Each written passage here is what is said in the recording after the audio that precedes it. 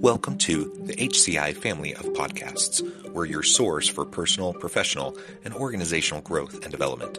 We share our own original research, explore industry trends, and interview executives and thought leaders from across the globe. Join us for practitioner-oriented content around all things leadership, HR, talent management, organizational development, and change management. Maximize your personal and organizational potential with the HCI family of podcasts.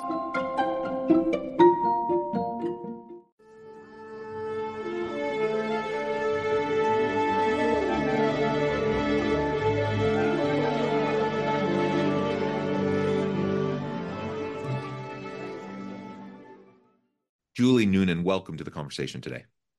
Thank you, John. I'm so grateful to be here.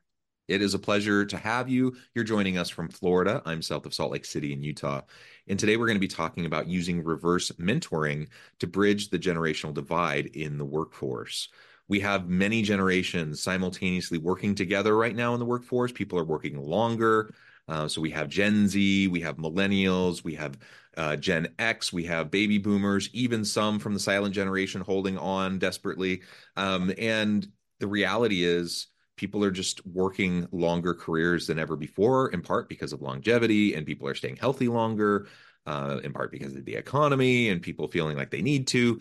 Anyways, regardless of the reason, we have to figure this out. We have to figure out how we can work together better and more effectively. And sometimes there are these generational divides. And I always want to be careful. Like, we don't want to make sweeping over generalizations. Obviously, there's not a monolith when we talk about a particular generation. Everyone's unique. Everyone has their own unique priorities and values and whatnot. But in the aggregate, as we're kind of talking about these different groups, it can be helpful to think about how can we help them work together more effectively. And so that's what we're going to be exploring, and really the reverse mentoring piece, how that could be helpful. So I'm super excited to explore this with you. As we get started, I wanted to share Julie's bio with everybody. Julie Noonan is an executive coach and change strategist working with organizations and their leaders to successfully ride the wave of change. Her specific focus is on the last of the boomer generation and how they are faring in the final years of their formal careers. She is passionate about intergenerational collaboration and reverse mentorship. She is also a fierce advocate of including age and DEI programs to fight against ageism in recruiting and downsizing. I really like that. Julie, anything else you would like to highlight by way of your background or personal context before we dive on in? Well, I've been a consultant and a coach for many years at this point, and I came across this topic, one, because when I was 57, I was laid off. Mm-hmm. And, it was one of those times when I was surprised when I went out with my resume. I held fairly senior positions, lots of great experience. And as a consultant, I'd worked in many different industries. Yeah. And that was the first time in my life that I heard crickets Yeah. when I sent my resume out. And so it spurred me to rethink what I wanted to do. So that's why I created my own company, and why the focus on ageism, as well as what the different generations can learn through each other. Yeah. Yeah. I love that. And of course, ageism is not appropriate. We have laws to try to help protect against that, but we all know that those types of biases still seep in, and people can come up with other reasons or excuses to try to sidestep that, right? And so Absolutely. it happens all the time, unfortunately, and certainly it's not legal, it's not appropriate, but it's also just stupid, because you have all of this amassed experience, wisdom, knowledge, expertise that organizations just are systematically kind of weeding out from the pool of potential candidates to do stuff that they need done.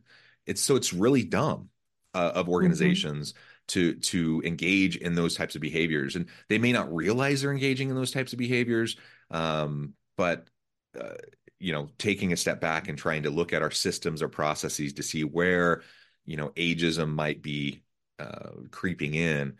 Just like any other type of diversity, any other type of a bias that might exist in the hiring process, that's just super, super important.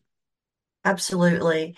One of the things that I have actually run across in my research around this topic for the last several years is there are assumptions made, obviously, about all of the generations. But one of Hmm. the assumptions that's made, I'm the last year of the boomers. Mm, One of the assumptions that's made is that I don't know technology, yeah. that I'm afraid of technology, that I am not innovative enough, that I'm super competitive with fellow women executives, because that's how most of us were raised in my generation, is to compete not only with our male counterparts, but also with our female counterparts. Hmm. And none of that is true across the board, just like some of the assumptions that are made with the younger generation is true across the board. Right. So, when I started to see these things creeping in, one of the things that I did was talk with a lot of my clients and did a kind of a survey with them. And I said, what are the things that you're the most worried about? And as far as your career, as far as retirement, as far as this particular time in your life. And probably the number one thing that came up was I am afraid to become obsolete. Mm, And I'm almost afraid to ask for help, mm, because I've never had to, I've been the one people come to for help. And now I'm having to turn around and say, okay, I don't know how this works. Help me out here. So that's when the whole idea of reverse mentoring came to be. And this is not my idea. I ran across it. Jack Welch actually hmm. coined the phrase in 1990s. What he did was he realized that his engineers at GE were starting to lose skills that the younger generation of engineers that were coming up, they were getting the newest, latest, and greatest, technology information and electronic information, etc. So what he did was he partnered the older generations with the younger generations in order for them to teach each other. And so when I ran across that, I thought, oh my goodness, this is the answer, because it's a non-threatening way to ask questions of your mentee, mentor. It is a partnership. It is not hierarchical in nature at all. Yeah. And it actually works well for me. I had been experiencing it without even knowing that with one of my partners, one of my 1099 employees. Um, I felt comfortable enough with her to ask her, how would you go about doing this particular thing and building, social media marketing, for instance? How would you do this how are you doing it for your business? She would teach me, and then she would ask me questions about, politics, or Hmm. how do I negotiate with this particular client, etc. So we were co-mentoring each other, Yeah. and then I started to implement that in my practice. Yeah, I love that. I love the reverse mentoring idea. I love the co-mentoring idea. I Hmm. think both of those are very powerful. And yeah, just breaking down the assumptions around stereotypes. Now, does it hold? Is there a reason that those stereotypes exist? Yes, of Yes. course. I think of my father, who's a baby boomer, and I'm like, oh my goodness, anytime he calls and wants help with anything technologically oriented, I know I'm in for a wild ride. Oh yeah. It's gonna something that I am comfortable with and could do in like 2 minutes. I'm gonna spend 2 hours, trying to explain. Hmm. And so that that is my dad, and he will fully admit that, right? Like, I'm not saying anything he wouldn't joke, about himself about. Absolutely. Um, but my dad is not everybody. Like, there are plenty of people my dad's age that are very technologically savvy, and understand and stay up to date on those types of things, and are very, very capable. And it's when you look at the reverse types of stereotypes with like millennials and Gen Z, a lot of times they get a bad rap for being kind of entitled, or not willing Mm. to pay the dues, or they don't have social skills, they can't interact with human beings face to face, or like, you can name the stereotype. Does it apply to some? Is it a challenge and a struggle for some? Sure.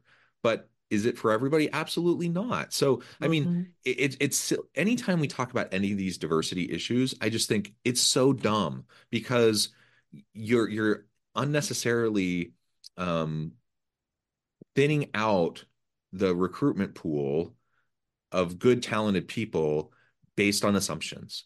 And whether it's Yeah. reverse age discrimination, not hiring someone because they're young and you think they're not capable, or whether it's traditional ageism or racism or sexism or bigotry of any sort, regardless, we should be looking at, are you capable to do the work? Can you perform the functions of the job? Do you have the skills necessary and the competencies necessary? Or are you teachable so that you can learn the things that perhaps you don't know if you're pivoting in your career? Those are the types of things we should be trying to ascertain. But we take mental shortcuts all the time and we lean on these biases and we lean on these stereotypes. And it's to our detriment. It's to the detriment of the individuals as well, of course, because then they struggle to find positions. But it's to the detriment of the organization. It just doesn't make sense. It's really stupid from a business case perspective. And so we need to learn how to get past that. The co-mentoring, the reverse mentoring, it's a perfect way to do it. And it can be really formalized. I mean, you can have formal Hmm. mentoring programs within organizations, but it can be very informal and organic as well. Like we can start to develop cultures of mentorship within our organizations where anyone and everyone mentors each other and helps each other. And it's like continuous upskilling and learning and development where we're all supporting each other in that. That's the type of organization I want to work for. And I would suspect you were talking about, a client who is a baby boomer, like fearful of being obsolete. Everyone is fearful of being obsolete. And I bet that person would really love to be in a workplace where they feel safe to ask questions, where they feel safe Yes, to seek help, and that they're not going to be like found out as being obsolete, right? Because that's absolutely. what I heard when you shared that. I'm like, oh, they're worried about people finding out they don't know what they're doing and being branded as obsolete and then losing their job.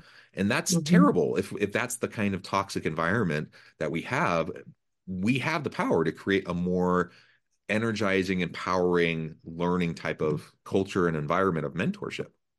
Absolutely. I think that when I heard that, and it was a pretty consistent finding when I did the research with my client base, it was, I don't want to be obsolete. I'm Yeah. terrified that they're going to put me on special projects. Hmm. They're going to put me out to pasture. I'm not ready. Um, and people now are redefining what retirement means For sure. because Yeah. it's not an age anymore. Sure, from the federal government perspective, and when when I can get Medicaid or Medicare, that matters. But most of the at least the younger baby boomer generation has a lot more to give. Hmm. Only they're struggling with where do I give it, and Yeah. frankly, they don't want to give it for free in a lot of Hmm. cases. You know, um, and they do feel like that they are being blocked from continuing to have the kind of status and the kind of seniority that they have enjoyed because they're aging. Hmm. I find myself uh, doing the and stuttering and trying to find my words, and I just turned 60. Hmm. That's just part of aging. Hmm. Um, So we need to be able to recognize when we are still able to provide value to the organization and demonstrate that in a way that shows our wisdom, Hmm. shows how we can help prevent the same problems from happening over and over and over again. Right. I can't tell you how many, well, I would go from one client to another, and of course, I saw all the same stuff. And when I was able to help a client not fall into that hole because I had experienced it before, that was very, very encouraging for me. Hmm. And it was great for the client. how much money and how much did I save them and how much value did I add just by helping them avoid a situation that I had experienced prior. So we can't throw everything out. On the other hand, when we look at our younger generations and make those assumptions, they're lazy, they don't like to come to work, they haven't paid their dues, whatever. The bottom line is what they bring to the organizations that, especially since COVID and the remote working, um, their values are coming into our organizations now. And frankly, the values of, work-life balance, of diversity, of collaborative engagement, all of those values sped up tremendously. I think it would have taken twice or three times as long to Yeah. get those values into corporate America before COVID. And so I'm very grateful for some of the changes that they've brought into the workforce. Actually, it lets me live my nomadic life. I can work from Yeah, no, anywhere. I completely agree. I think the pandemic sped up and accelerated the shift in a lot of ways, and it just gave people time to step back and reevaluate uh, priorities, values, but also just like organizational norms. Like we just always have done things a certain way because that's how we've always done it. And for the first Right. time, we're like, oh, we can't continue to do things the same way. So let's take a step back and see what actually needs to happen. And I think we upended the status quo in many super healthy ways during the pandemic. As bad as and as negatively impactful as the pandemic was for a lot of people, I can acknowledge like it had its benefits. Um, Mhm. the but now you see many executives and leaders trying to basically go back in time pre-pandemic to reset to how things were because that's what they're used to and comfortable with, and that's not going to work either. And so like just leaning into the change, leaning into understanding like we always need to understand the values and the priorities of the workforce. That's extra challenging probably when you have people from vastly different generations commingling in the workforce, trying to work together. And we can bemoan a particular generation's kind of stereotypical characteristics, but ultimately it doesn't really matter. Like whether we like it or not, that's the workforce we have, and we have to figure out how we can work effectively together to accomplish what needs to be done to add value to the market so the organization can continue to thrive and we Mhm. can do great things. There's no way around that. We can't just say, oh, these stinking millennial and Gen Z people, they're so entitled. I mean, we can think that in our heads, but if we practice that out in reality, we're simply going to forfeit the opportunity to get a whole bunch of great talent and we're going to become obsolete. So not only are workers concerned about becoming obsolete, organizations should be worried about becoming obsolete Oh if they're not boy, shouldn't leveraging they? the full human capital capacity of the people at their fingertips.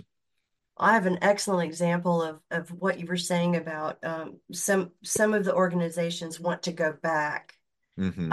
There is one organization that I've been working with. They're one of my clients who they are concerned that their workforce um, it does not want to come back to the office, and they Hmm. really are concerned about what is lost with the lack of face to face. And Right. so what they've done is rather than put things together so that it would be um, rewarding to come into the office, what they've done is they've said everybody has to come into the office 5 days a month. And Mm. they're actually looking at where they log in from their IP address as well as the card swipes. Mm. And I'm thinking to myself, if I was actually an employee there, I would feel kind of resentful of that. You Yeah. know, why don't you make it worth my while to spend 2 hours in a commute to come into the office Yeah. as opposed to penalize me when I don't want to spend 2 hours, 4 hours a day going back and forth in the winter, in the snow. You know, it just is not that's to me, that is the opposite of change management, which is my consulting side of my business. Coaching is my other side. But I was kind of astounded because the rest of the culture at this organization, it's almost anti-cultural how they're doing it. Hmm. Yeah, no, I completely agree. And so I think again, finding ways for more intergenerational dialogue is really, really Yes. important.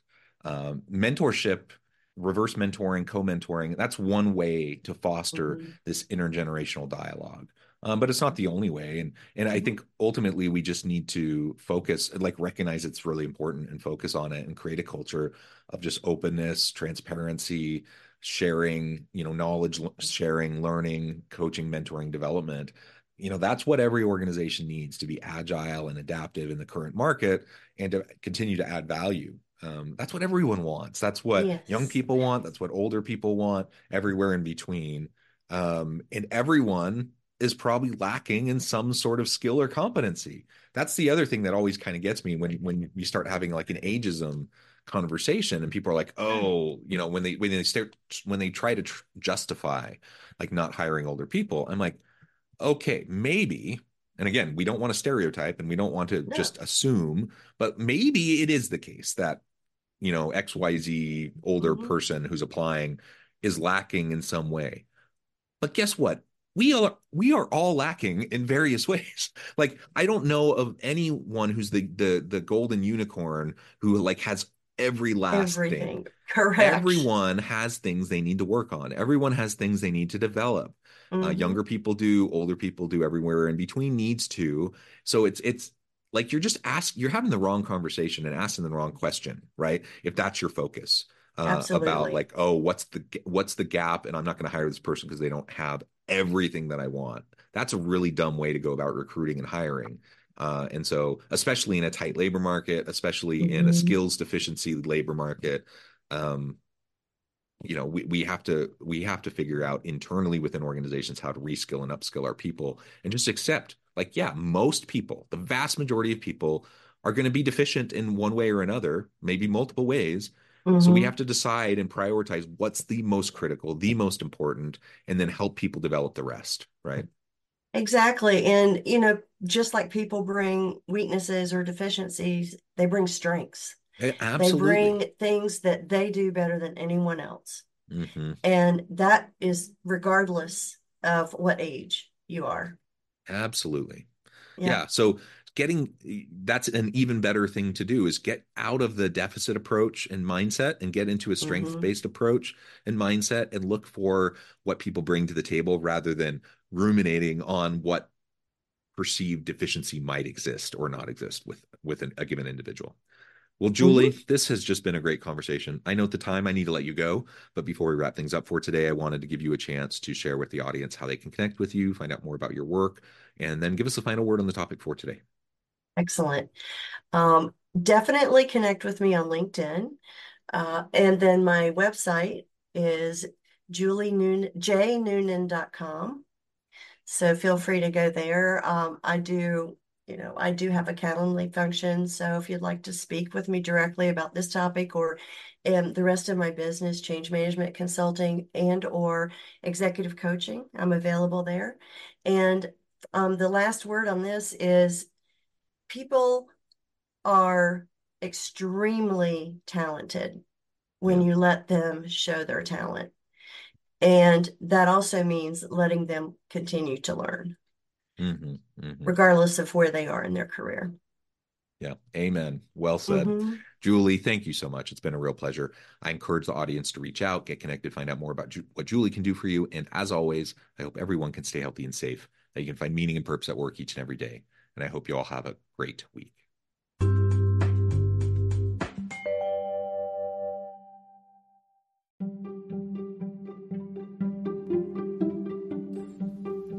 Thanks for joining us for this episode of the podcast.